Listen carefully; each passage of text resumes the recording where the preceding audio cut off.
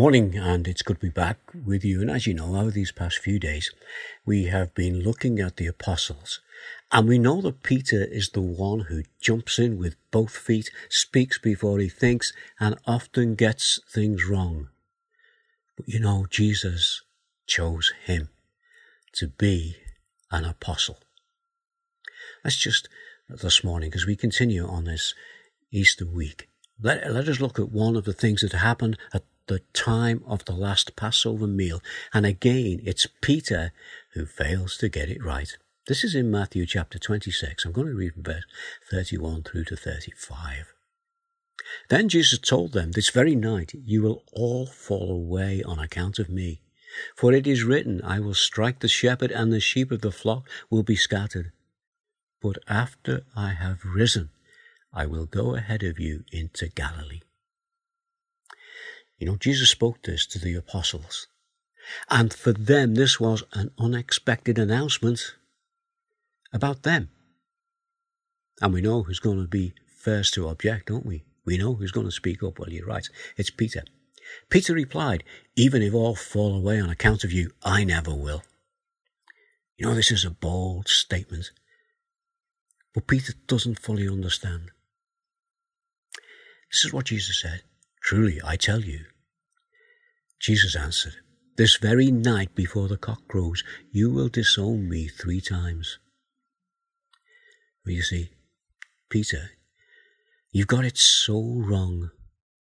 Not only will you desert me, you will disown me.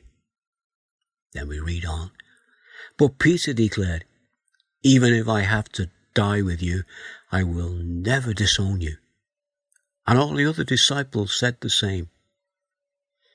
You see, not only impetuous Peter, he is stubborn. He wants to take his argument one step further. And also we notice that the other disciples were thinking along the same lines. Of course, we know what happened. We know that before the cock crowed that morning, his disciples had deserted him, and Peter 3 times denied that he knew Jesus. You know, at times we will all feel like Peter must have felt as he reflected on what he had said and as he realized what he had done. You know, don't lose heart. Jesus forgave Peter. And Peter did go on to live his life for the Lord. And eventually, Peter himself would lay down his life for the Lord.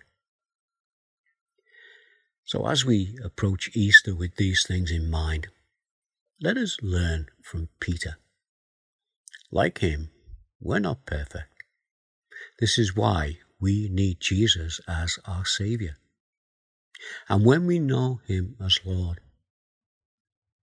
we will still be those who are at times getting things wrong. When we do, he is there and he will forgive us, restore us, and set us back on our feet so that we can continue our walk with him. David at times was like Peter. Here's a psalm from David, as I said, another one who didn't always get it right. Psalm 40, verse 1 to 4. "I waited patiently for the Lord. He turned to me and heard my cry. He lifted me out of the slimy pit, out of the mud and the mire. He set my feet on a rock and gave me a firm place to stand. He put a new song in my mouth, a hymn of praise to our God. Many will see and fear the Lord and put their trust in him.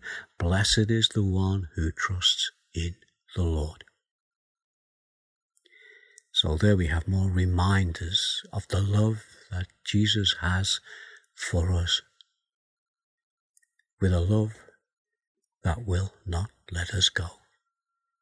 Reminds us maybe of a hymn by George Matheson in 1800.